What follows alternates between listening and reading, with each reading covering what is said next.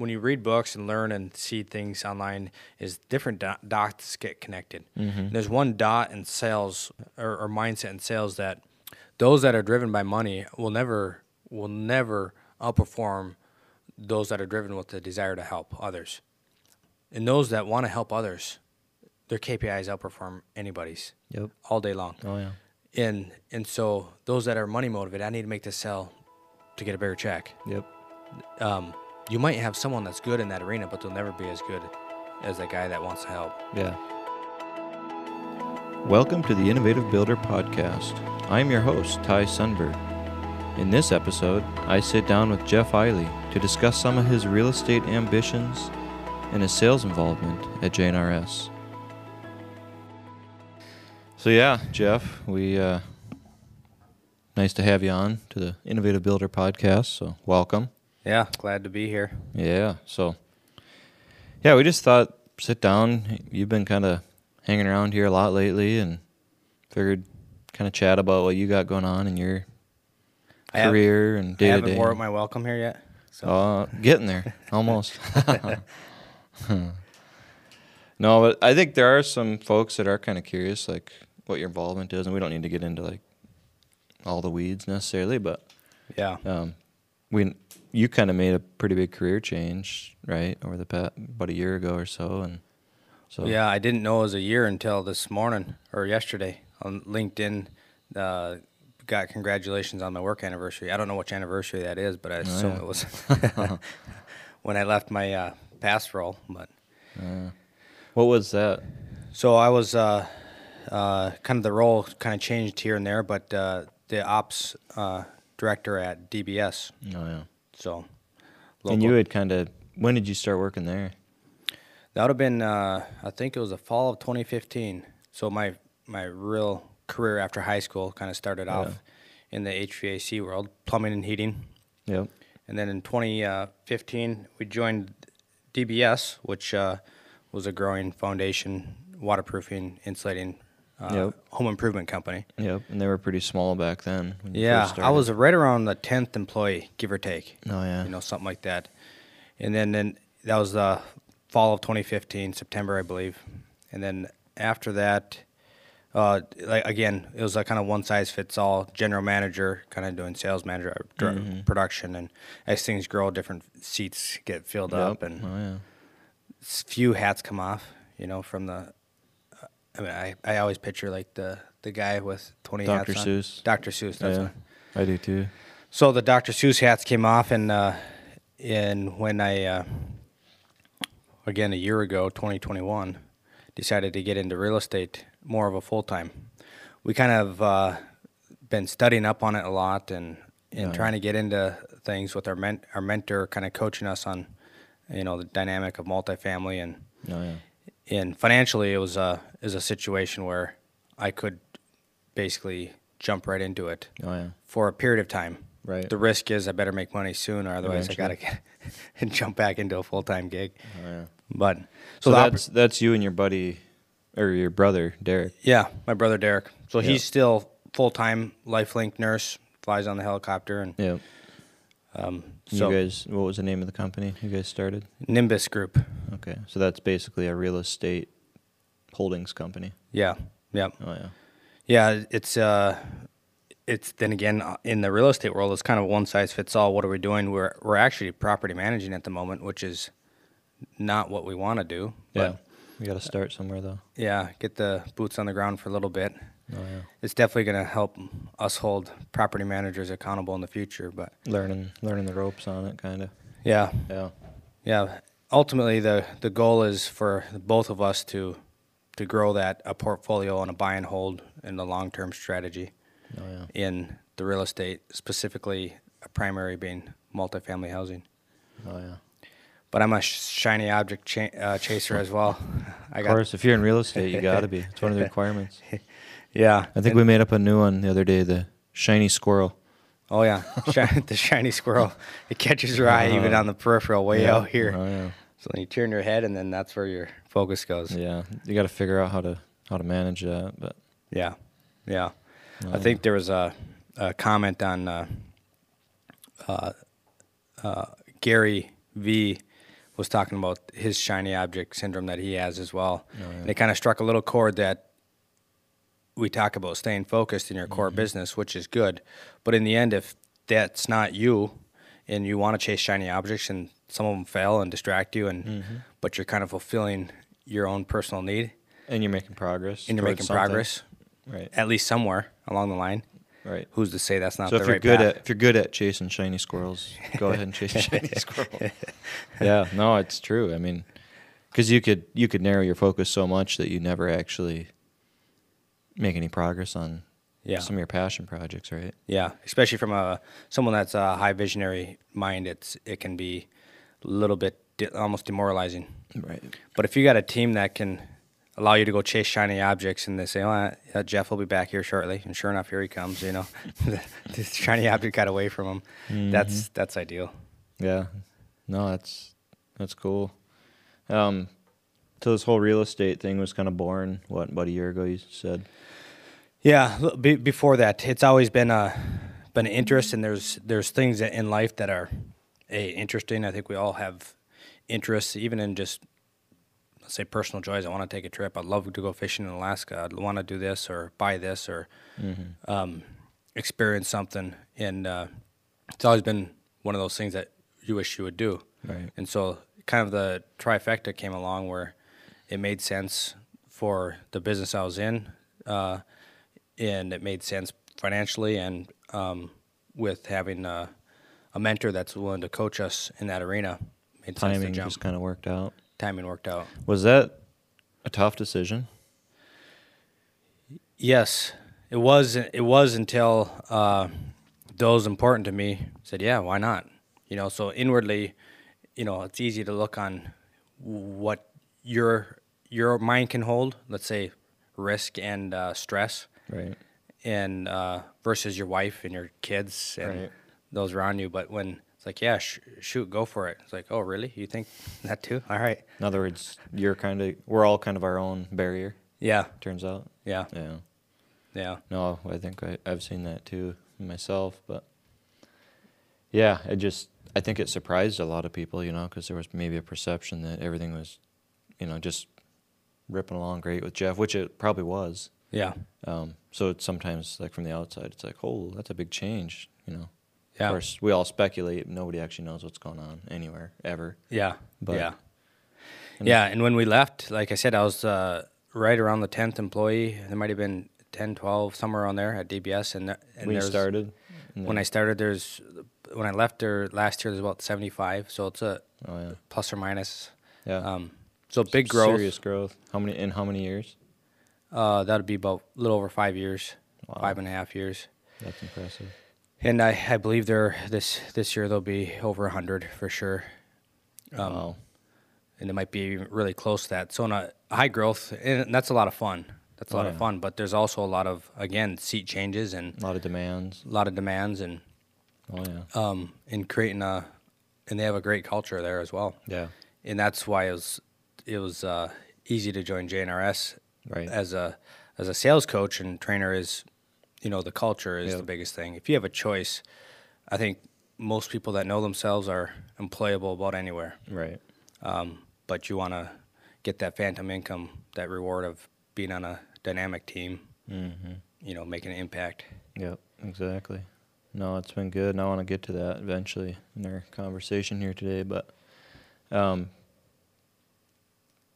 yeah, I guess maybe that's the segue. So what wasn't working about Jeff kind of being on his own? I mean, your brother's working full-time, and here you are all of a sudden one day, like, looking for, like, okay, what do I got to do Monday morning? I don't have a I don't have a 7 o'clock job anymore, you know? Yeah. So how did that, I guess what wasn't working about that, as far as, you went probably, a few months anyway, kind of pounding pavement and. Yeah. And it's a long game, even in real estate. Even in the way I'm doing it is primarily getting off-market deals and cold calling.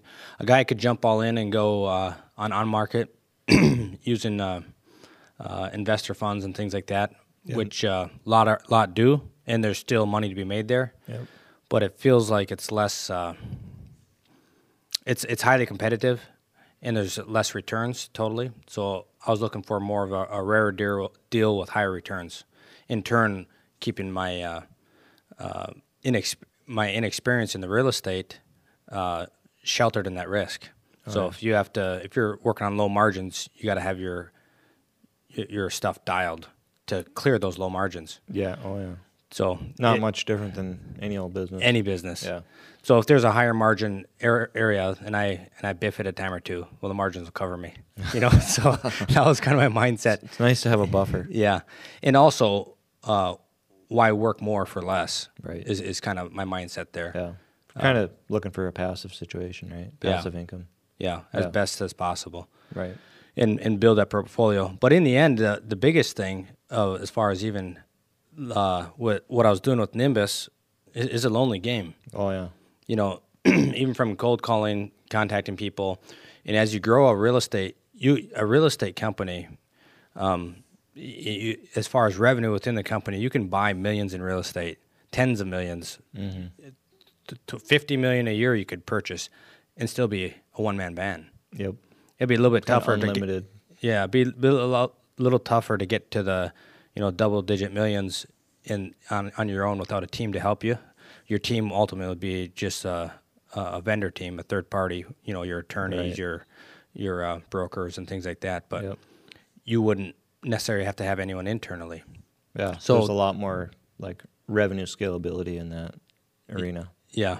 Oh, yeah. But on the flip side, it's a lonely game from a mindset, being able to work with people. Yeah, you went from working with 75 employees who you probably knew pretty much personally to all of a sudden yourself and a cup of coffee and a laptop. Yeah, Right. exactly.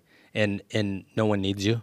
That's no one needs it, and that's a good Plus thing. all your buddies are giving you crap for being on unemployment and everything. Yeah, go for a run with some of these guys, Mark and Ty, and so in Blade, I was the butt of the unemployment jokes. So. Yeah, no, it's all right. And that was motivating. No, but I enjoy So working with people. basically, you found yourself. Maybe it wasn't so clear, but you kind of all of a sudden realized, like, it'd be nice to have something where I could interact with people. Yeah. And I think that was around the time we opened up the showroom down here, right? Yep. You open up the showroom, and I was part of a mastermind with a group of guys, which your father-in-law was part of. And he's the one that actually asked me one morning, he said, "How are you getting your people fix?" And it's been on my mind, but just black and white. I'm like, I really ain't. Right. So, and that's where it made sense to get back into role. There was a need here, and it's super fun to see individuals grow. Yeah. As a organization grows, all the people within it have to grow, Right.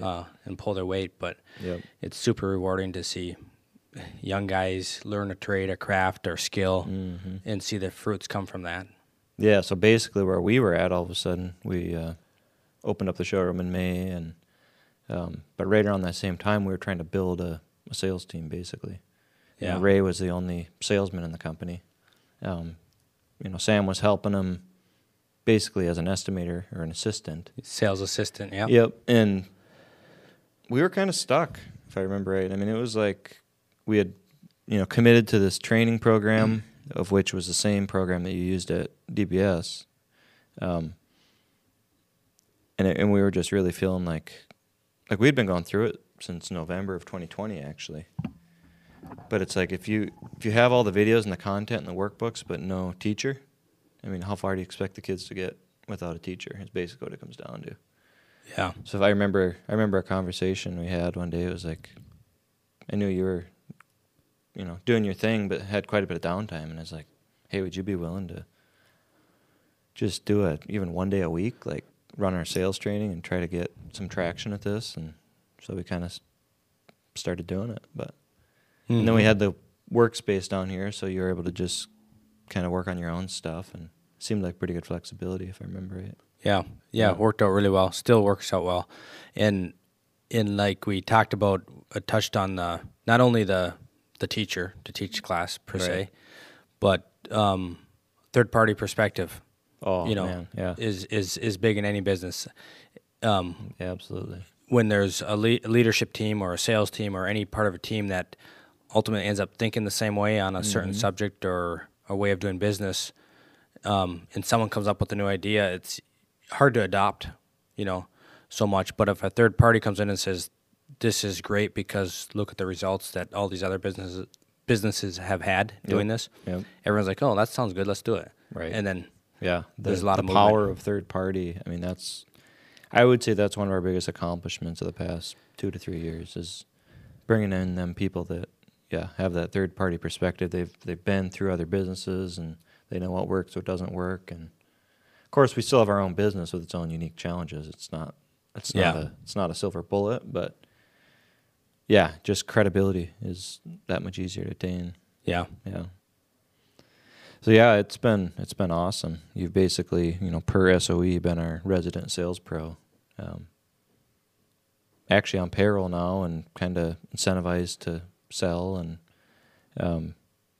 kind of part-time, still fairly loose, but still formal at the same time. Seems like we've had a pretty good arrangement. Yeah.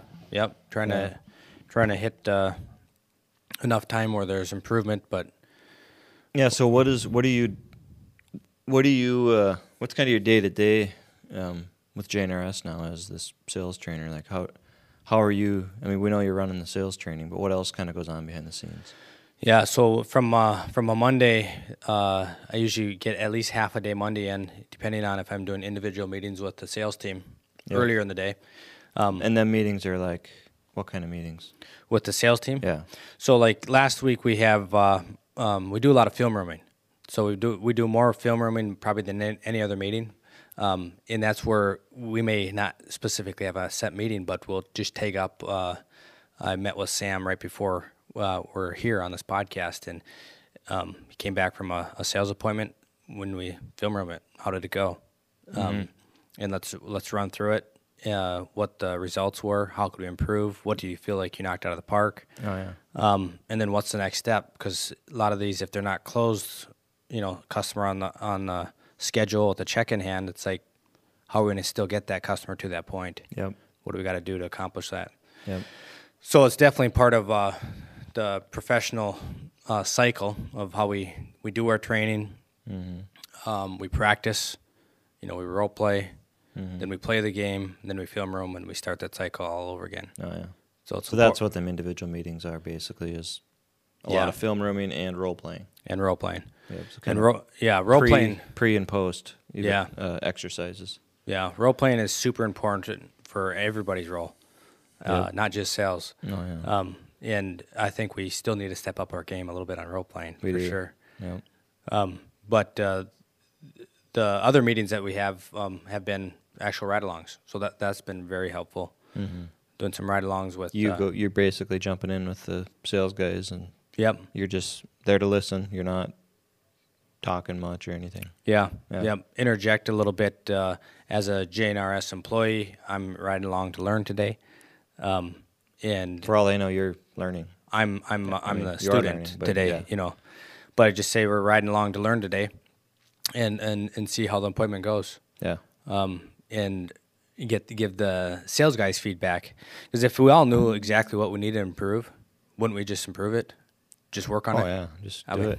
Just do it. Be easy. You need those eyes, You do. where you're not catching certain things. Like when you said a certain phrase or subject or gave a price, did you notice how they blinked or put their hands through their hair? Stress signs or oh no, I didn't. So you're able to observe. With a little not being part of the conversation. Yeah, because you're dealing with guys that might even feel stuck at times. Maybe you go a few weeks without a sale, and it's like, well, let's go on your next appointment together, and you can kind of identify certain things and then target that. Right? Yeah. We had a joke in the past, which I still use, is salespeople are Madonnas. Yeah. They're emotional roller coasters. And it's not necessarily a bad thing, because that's the trait of a salesperson that's out there. When they're hitting it, I mean, they're drumming their fingers on their dash and, counting their dollar bills. Counting their dollar bills and, they're jolly old fellas. And, they hit a few downs, a few no's, and Yep. pretty soon, no one's going to buy the rest of the year. The They're world's sobbing ending. at your doorstep. Yeah, yeah. And so they do need a lot of cheerleading. Everybody does, but it seems like the right salesperson needs a lot of cheerleading and coaching along the way. Yep. And they go through, it's a cyclical process. Mm-hmm. I was just chatting with one of the old sales reps that worked with at DBS, and we chatted about the same subject. Oh, yeah. And he was in a downturn at that point in time. His numbers are a little low, and so I'd sent him a video to watch, and he had sent back, thanks. He knows what the conversations do. We even tell him, Yeah. We talk about it while we're talking about it. Yeah, I need you to, or I need these, motivating words. Right. It's like, from someone else. especially if we acknowledge that, right? Like, Yeah. we tell the sales guys, you're going to experience these roller coasters of emotions, right? Yeah. It's just, why is that? Why do you think, obviously any of us in our careers can have emotional challenges, right? But why is it so prevalent in sales? I think the largest thing is what's our mind. Physical things such as framing or carpentry or laying flooring, and we can step back from almost everything physical and say, look at what I built, or look at what I fixed, Yep. or we can see progress. So a lot of this is blind stuff. Signing a contract when you got to ink on paper. You're trying to cast a vision for these people. You're casting a vision. And you're actually getting excited about their solution. So there's some emotional energy expended, right? There's a lot of emotional energy expended. There's a lot of discovery along the way. We're meeting new people, which is exciting for someone Yep. in that role. But we also have to figure out why they called us out there. Mm-hmm. You want this fixed, but why do you want it fixed? Why is it important to you to get fixed?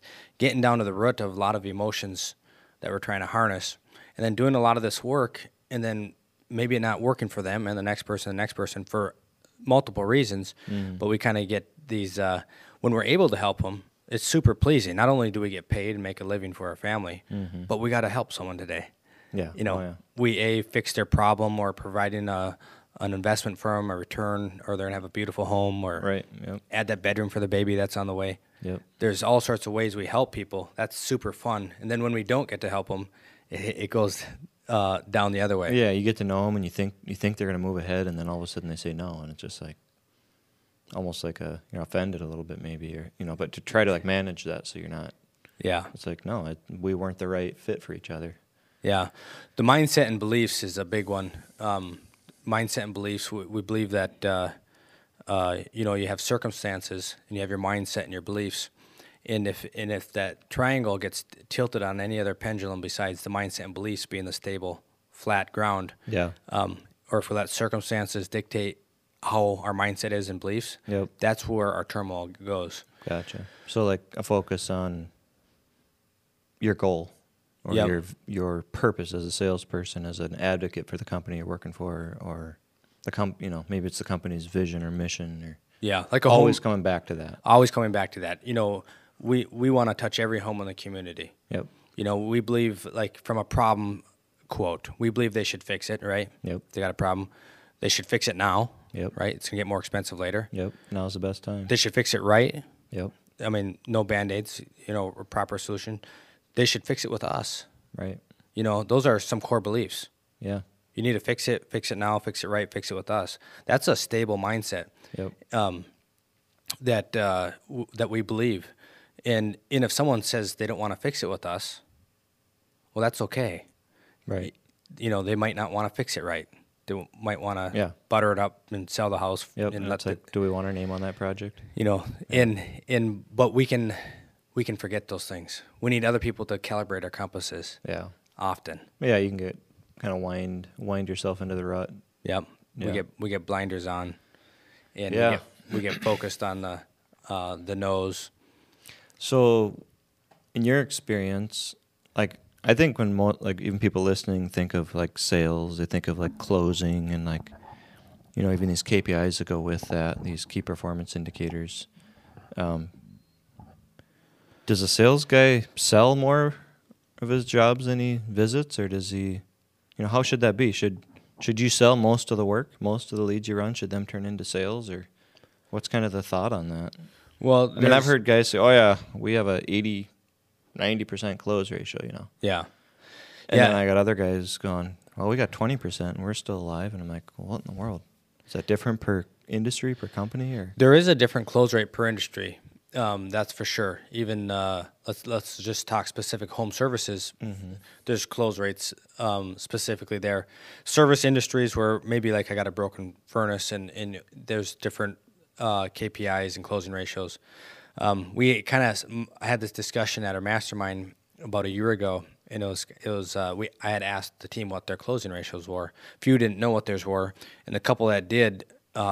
Didn't know exactly what they were, but they're guessing 75 to 80%. And I offered them jobs at $250,000 a year, working 30 hours a week on the spot. Neither of them took it. But the whole point is if I had a business model that could bring in the leads and you can close 80% of them, I'll be making millions off of you. Oh yeah. And I'll double your income, whatever. So what you're saying is that's not very realistic. That's not realistic if you're only referral based in a small company. So if you got 1, 2, 3, 5, 6 guys and you get all your leads based off referrals, in other words, no one knows you exist unless someone that did work with you told you that you exist. Yep. And so your intimate referrals, your really close knit referrals, are a high closing rate. Yeah. So in other words, they never ran an ad before. They never marketed, and so you're running off of just intimate referrals, which is a very high close ratio. But once you grow a business to a higher volume where referrals should always be in your top 3 lead sources, if not top 2. But once you grow where you have to market to people that haven't heard about you, you have to run outbound marketing, whatever that may be, the pay-per-clicks, online, regular media. We call it kind of leaning into the wind. Mm-hmm. Now it feels like I have to do work to get leads now to fill up my 5 sales guys' schedules. Yep. Then at that point, you're reaching a lot broader base of customers as well. Yep. So you are going to just cycle through more people. You just plan on it. You plan on it, and then your close ratio drops. Yep. You have to count all your leads too. I think maybe that's another misconception. Like, if these companies that are tracking, say 75%, and they think they're at, are they marking down every lead that comes in? So every time their phone rings, they get a text, the office phone rings, or they get an email.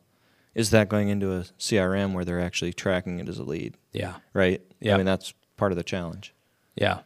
If you aren't keeping track, it just, feels like most of the 3/4 of the jobs I run, I get, but then add up every single new contact over the year and then do the math again, you might be surprised. Yeah. Yeah. I would guess that's part of that too, maybe. That's definitely part of it. In tracking all the leads that come in, and if it is not a service you provide, you still track it. That means you got to sharpen up your marketing to reach the customers that you can provide a service for. Oh yeah. And then on the flip side, the amount of the performance within services can be different on a closing ratio. So you may end up at DBS, we had multiple services. There was multiple closing ratios. That is kind of a standard for that industry.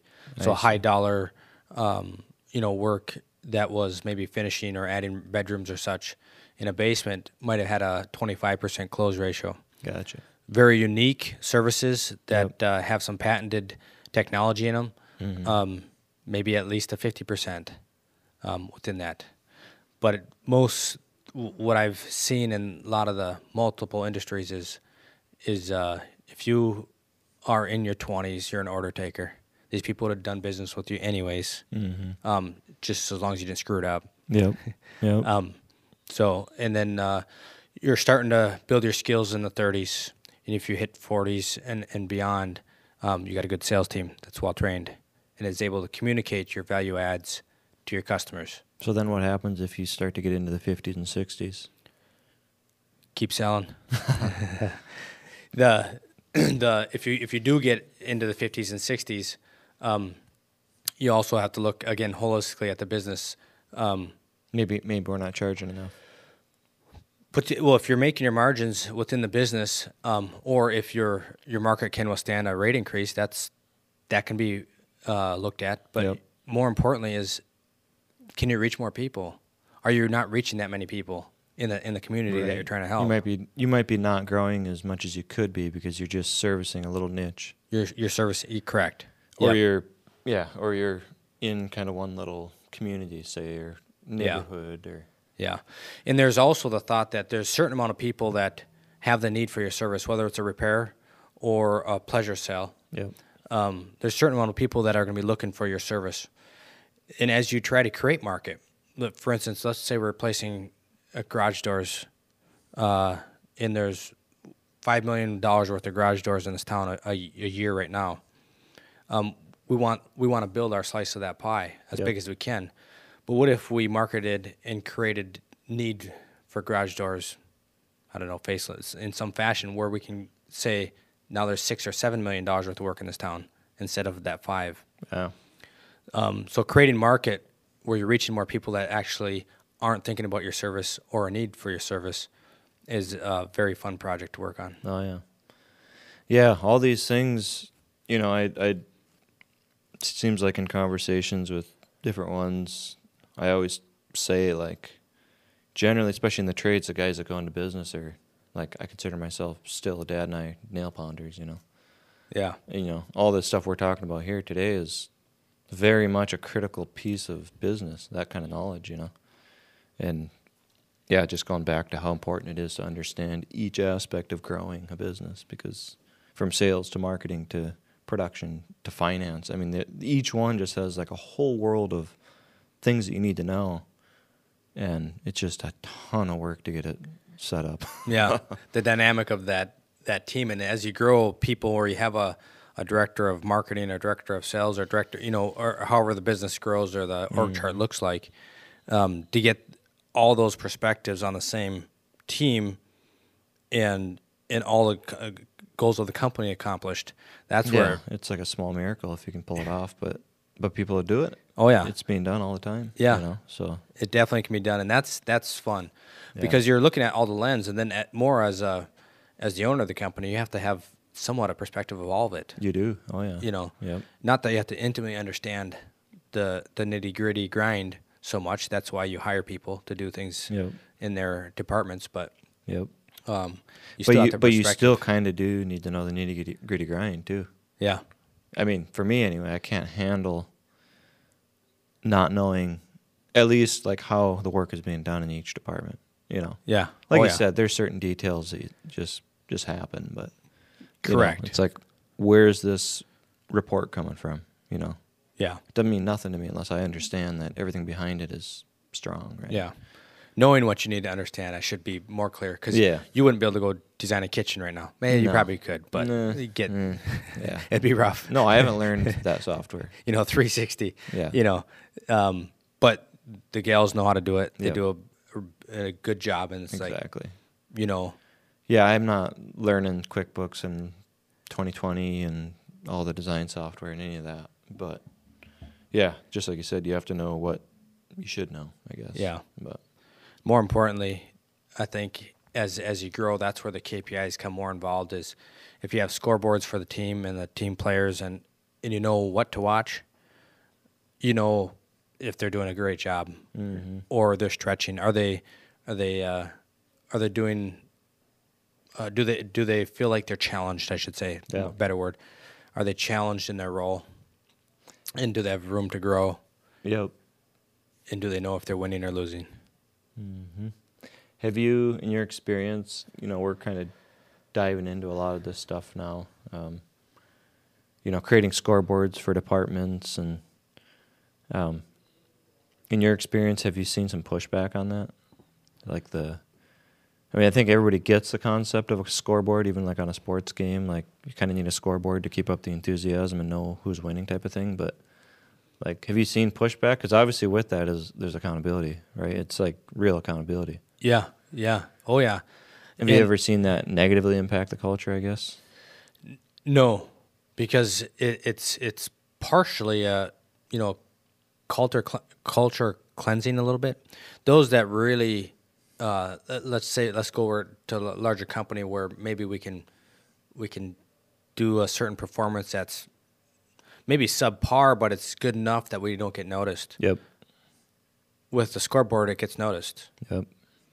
So and that's good as far as the betterment of the organization. So those people may have a little hang up, like grumbling of why we got to do this or how we're going to track this, and just they'll have the brakes on. Have you seen, in your experience, seen that come up as an issue?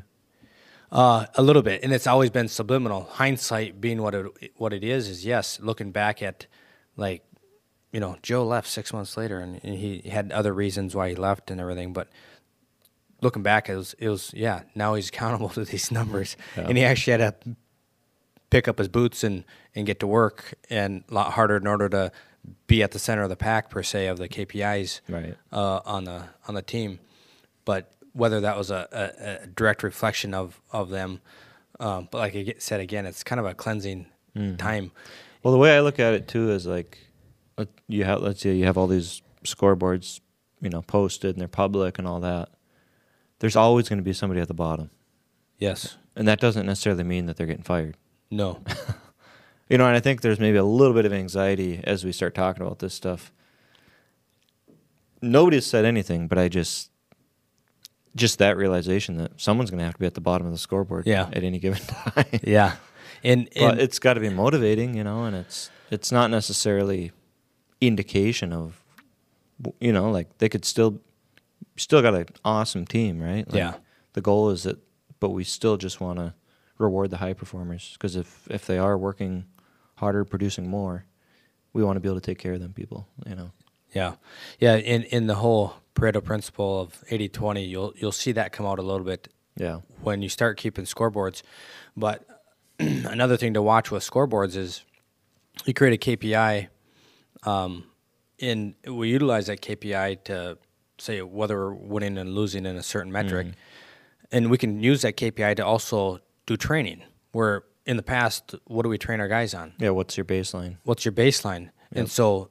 And so they see it as a lot of help, because then you'll sit down and have a conversation of especially if they actually want to better themselves. Yeah. Right? And that's a huge part of our culture is like, if you don't want to better yourself, you're probably not a fit for the team. Yeah. Like if you don't have a desire for personal development, it ain't going to probably work out. Honestly. Yeah. I mean, I can look back to the people that have left over the years, and that's at least one trait I know is consistent. Yeah. And spend time self-development is key. And they will typically, most of the people that have the right mindset will come to you and say, hey, my numbers are low. I'd really like to get some help. Can we meet up? And they don't know what they're looking for. They just want their numbers to go up. So what you're saying is if you do the scoreboards, you have to actually give them tools to succeed with that. Absolutely. Absolutely. It'd be super demoralizing to say, no, you're on your own. That's your score. Yeah. In other words, we didn't start this whole program with scoreboards. No. I mean, you couldn't. Yeah. Right. Correct. You have to have the training and the tools and the support and the culture, all that stuff before you ever start tracking people's performance. Yeah. Those are big steps to adopting it properly, but also like you mentioned, is having the backing behind. And that's any manager's job, is to give your employees the right tools to succeed. Yep. Whether it be coaching, training, cheerleading, giving them a path forward, clarity. Yeah, path forward, and it also shows them the rungs on the ladder for the next, where are they going next? Growth plans. Right. Yeah. Yeah. Who doesn't want to grow? I mean, that means growth for yourself, growth for your pocketbook, and growth for your resume, if that's what it is. I mean, let's just face it. We see, even in our company with a really low turnover rate, nobody lasts forever, No. And sometimes our focus on clarity actually gets people to a place where there's a fork in the road. They got to the fork. Yeah. And now you help them on their new journey, and I love it. I mean, it doesn't mean it's easy in the moment, but no. Long term, I'd rather get there sooner, is kind of my theory on that. Yeah. If I can help them get there sooner, I can get to the right person that much faster. Oh yeah. Yeah. So yeah, there's a question that LinkedIn used to use on their resumes or interviews when they were hiring. I actually used it impromptu a few times, but it never was part of our questionnaire. But the question went something like this. So, Ty, if you're hired, what do you hope to learn here at our organization that will help you in your next position with the next company? So they came up with the mindset, we know you're not going to be here forever. What do you hope to get out of this job that will help you with your next job? Interesting. That was on the interview questionnaire. I mean, if you look at the stats, it's a fitting question, right? Like, yeah. Turnover is a pretty consistent thing, And that mindset from a leadership level is grounding. Is people don't want to leave that type of culture. That's right. the reality. Right. Did you see the thing? I don't know if it was on LinkedIn or where it was, where a company was actually paying people to leave. Yeah. Yeah. Same kind of thing. It's like, what? So they get them into onboarding, and 30 days in, they say, I'll give you $4,000 to leave. I'm just like, that is so bizarre. But it makes sense. Like, I would rather stop at 30 days and find out. Like, if they take the money, it was clearly a good decision, because now we can reinvest our training dollars into the next person. Yeah. But wow, what a strange concept, huh? Well, that concept actually, in learning, when you read books and learn and see things online, is different dots get connected. Mm-hmm. There's one dot in sales that, or mindset in sales, that those that are driven by money will never outperform those that are driven with the desire to help others. So, the old Stephen Covey saying is, and those that want to help others, their KPIs outperform anybody's. Yep. All day long. Oh yeah. And so those that are money motivated, I need to make this sell to get a bigger check. Yep. You might have someone that's good in that arena, but they'll never be as good as that guy that wants to help. Yeah. And so that right there eliminates that person.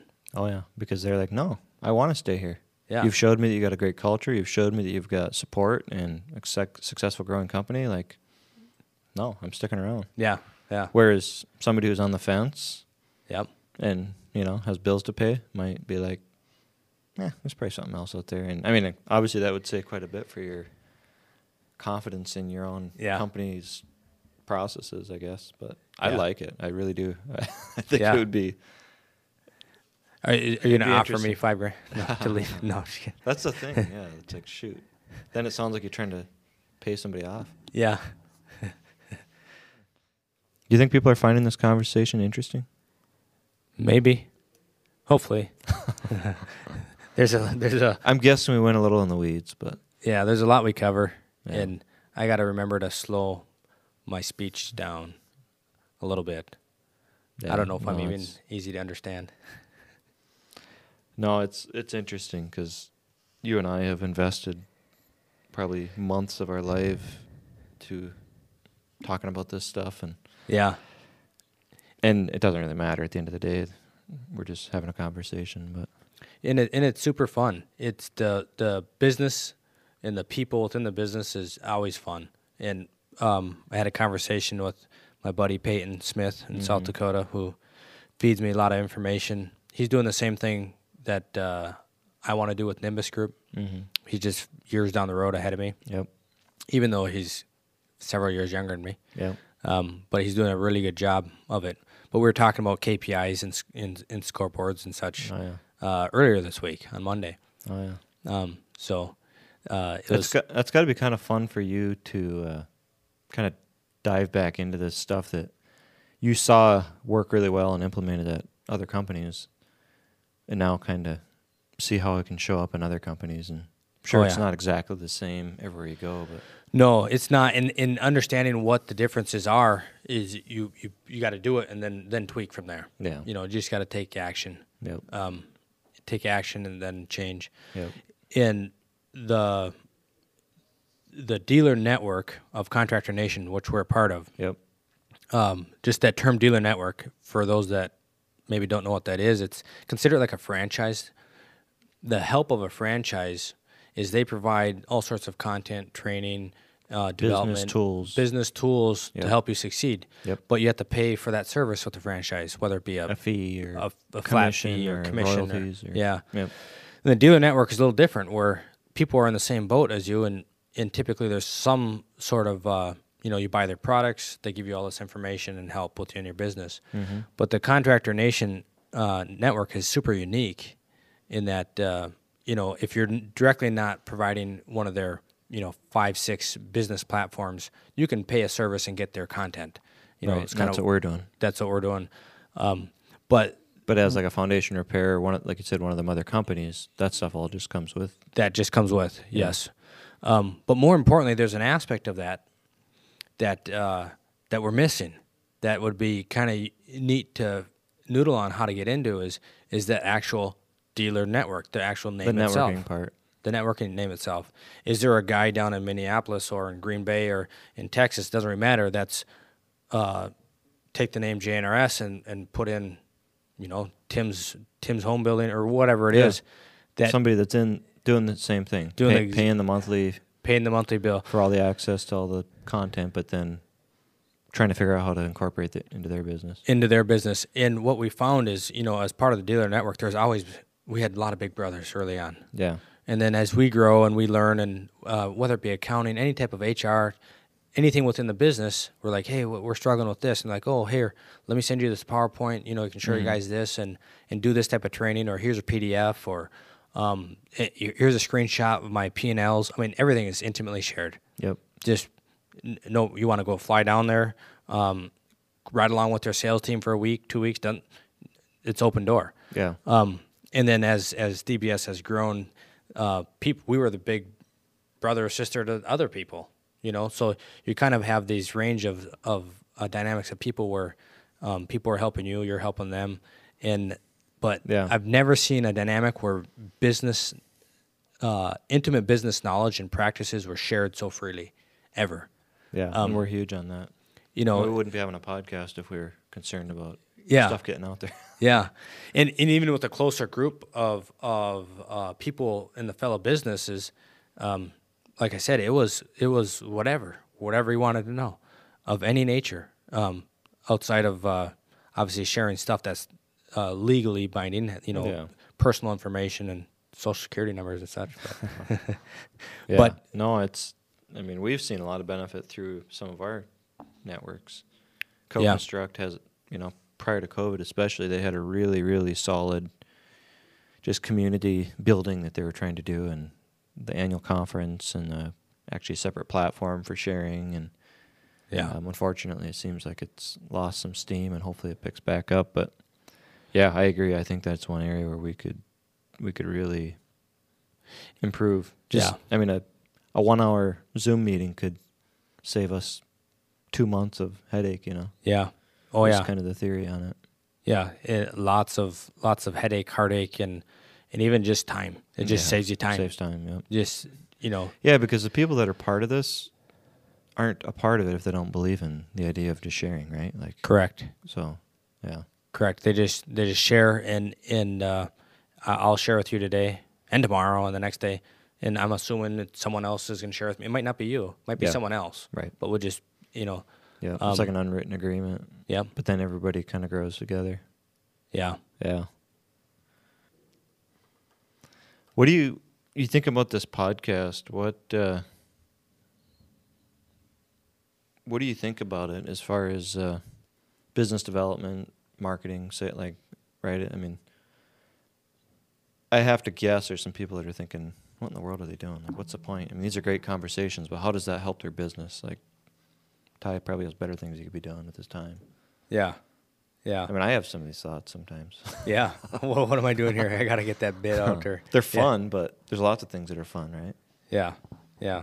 Well, I think we touched on one thing a few days back is sometimes actually speaking something, even here we're on a public podcast, you get clarity yourself. Oh, yeah.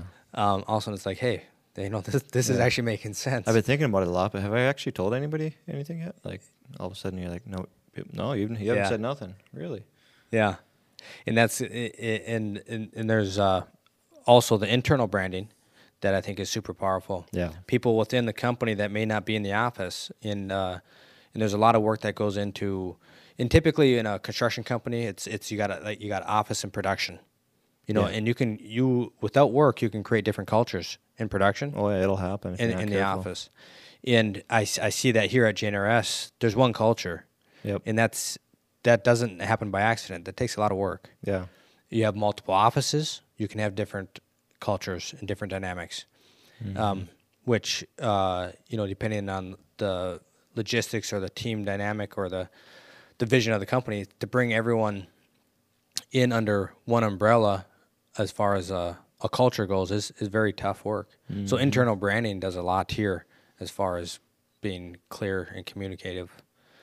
And I'm not sure how many customers watch this podcast or have watched it. It'd be interesting to know. But We've definitely seen a handful of leads come through now that are tagged as podcast. yeah, But I think maybe that's probably maybe a little bit of the misconception of these types of marketing and media efforts, that I'm going to start it on this date, and in a month I better have leads coming, right? I mean, that's kind of the theory. Like, this is everything we do is kind of for the long game, right? yeah, And that's how I see it anyway, we're strengthening relationships with, like you said, our own team. People are going to get to know Jeff now a little better. yeah, There's 40 people here that half of them maybe know you, but the other half don't. And they see you, though, at the pizza party, and yeah. they want to know what you got going on, Another blonde Aili kid. Yeah, Another one of them crazy kids running around. No, and then just that external, strengthening relationships, even our customers. yep. Even if it'll it get is to the point where maybe it's not today, but 5 years down the road, this content will be used in our benefit, right? Yeah, Where people come across it. I mean, that's kind of the theory. They have to find this content. If I just send a podcast to a customer, the credibility just drops dramatically. But if they subtly just come across it and they find it, they kind of oh, this is a treasure trove. yeah, Potentially, or maybe it turns them off or whatever. But they get to know us, and it's all about building that trust before they ever call your front desk. yeah. Yeah. And in internal branding also, and these are just words that we used in the past. I don't know if any else uses that terminology, internal brand, external brand, but internal branding also has to do with hiring. You Yep. know, so when people are researching a company, they will be watching a lot of the additional content, just going through. Yeah, people because are they're gonna trying to commit see what their- it's yeah. like in the life at J&RS. Yep. Yeah, If you don't give them a window into that, Yeah. you're trying to find a high level person, a manager, or maybe even a director level hire. People do their homework. Yeah. They're going to be on Facebook, Instagram, LinkedIn, checking out profiles of the business owners, and if there's any business accounts, they're going to be combing them websites, and Yep. so the more you have out there, the more people are like, oh no, I looked you guys up. You guys are just, and we've seen that already. We've had some good success with that. Yeah. Jennifer, she came from North Carolina. Correct. Just found us on the job boards, and then went to our website and just loved the feel. It's well, we succeeded. That was the whole idea. Yeah. A vision and a mission were evident and clear, and it was through the branding. It was evident that we were living that out to some extent. But yeah, it's hard to know how that all kind of comes together, and I don't even think to you put a ever finger. will No, fully. it's hard to put your finger on what works and what doesn't work, but yeah, no, I don't think you do. Yeah, there's not a KPI for everything, and I think this is one of those things. It's part of the culture to create media and content, Yep. and it'll have its useful uses as far as content creation for inbound marketing, outbound marketing, and things like that. Yep. And but you're creating content throughout the entire organization. I think it just becomes a culture of content creation. Yep. And it's good because everyone gets comfortable creating content. Yep. We want to see everybody sitting in this seat, right? That's what's in the company. Eventually that's the goal. Yep. Everybody here is telling their story, what they're doing, what their role looks like. And then again, that little piece will cascade. Maybe 10 people watch it, 100 people watch it. Maybe that person becomes a manager and someone applies and you tell them, you know what, your boss is going to be Ryan or Sam. And they're like, oh, Oh, yeah, look, I know him. That and must be the interview guy with- that loves golf, or whatever. Interview with Sam. You know, I like that dude. Right. You know? Yeah, exactly. Yeah, it's almost like that theory of we're a sales and marketing or like content company or media company that just so happens to do X, right? Yep. Yeah, it's interesting because I always thought, even probably heard you over the years say like, you know, a company needs to be kind of a sales-driven or a marketing-driven company. And I probably didn't fully understand that, and I didn't, you know, it could be taken kind of funny, like, you know, the salesmen run the company kind of maybe is what I thought you were getting at. Yeah. But I can see now that that's not what it is. It's just a culture of promotion, right? Yep. It doesn't have to be through bragging and No. boasting, but you got to highlight the things, the wins, right? Like you got to highlight the successful projects and highlight the success of your people, especially. Yeah, we don't want to be the Facebook of the world. Just here we are in Tahiti, you know, here we are snowboarding, and right, and then, you know, yeah, no, you're homesick with wouldn't COVID. come across well, and frankly, I think that's, and Max has enlightened us on this. That's kind of the problem with marketing to the new generation now, is they're so sick and tired of that commercial culture, right? Like everything's just pushed at you. Yep. On a TV commercial, radio ad, billboards, all this stuff is like, buy now, you know, click here. And it's almost like people appreciate the more subtleness of like, this company just gets it. They're dialed. Everything kind of just works, and you know, it's a lower pressure, but it's hard to find that balance though.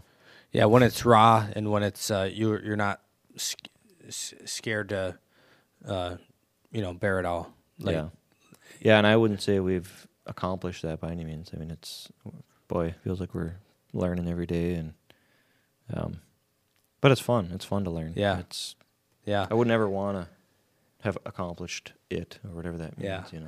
Well, that goes back to the overarching view. Success is not a destination. You know, right. You know, is there a point when you say like, yeah, we got there, you know, let's all clap or have a pizza party? Yep. It's just a continuous journey. Yep, absolutely. What time is it? We running out of time yet? We're getting down to the wire here. Getting down to the wire. Well, I had some questions here, but I don't know. I think we probably covered them all. Why do salesmen get a bad rap? I think that's a pretty good question. Yeah. It is a good question. Why do you think that is? Well, there's an old study, I don't know how old, I'm guessing it was maybe 10 years, Forbes or someone put it out, is they actually just rated the trustworthiness of salesmen. The worst salesman is what everyone usually gets it right, is used cars. Yep. The second least trusted salesman is home improvement. Nice. And then third, I don't remember what was on from there because that was the row I was in, so I knew we were number 2 and not number 1. That's encouraging. So, but building the credibility, like through what we're doing and opening in transparent process, and is key to building the trust and credibility. But I think it's in the end, it's kind of like sales is a very noble profession. You know, and Zig Ziglar talks a lot about this. And if you listen to his books and you're thinking it's not a noble profession, you really get a confidence booster because nothing in this world happens without a sale. Yeah. No one has a job. 100% unemployment if nobody sold anything. Right. So the whole world starts off with a sale. Yep. And there's a little series he talks about buying apart all the way through the tractor to the farm field, you know, the guy that grew, you know, it's a kind somebody has to brag about it a little bit. Someone has to make a sale in order for this world to move. Yeah. You know, you can't do anything without a sale. What about Nike, though? I heard they don't have any salespeople. I'm not sure of that. Someone said that one time, and I'm like, huh. And in the dealer network, it was a couple years ago. I wonder how they sell without sales. I'm not sure which speaker it is. They usually bring some great speakers to the convention. We had Patrick Lencioni one year and Henry McLeod, but he was talking on and off. He does the main conference and then they does some workshop trainings. But we're talking about the sales profession, and different people call them different things. We're going to be a consultant, or we're going to be We used design specialists. We used, you can use different things that make sense for your industry, but you may use a different word, but don't use the word to hide the fact that you're a salesman. We're not. Maybe a design consultant is more fitting because you got to design something, Right. or that's okay. But we're not using it just to not call us salesmen. We're proud to be called salesmen. Right.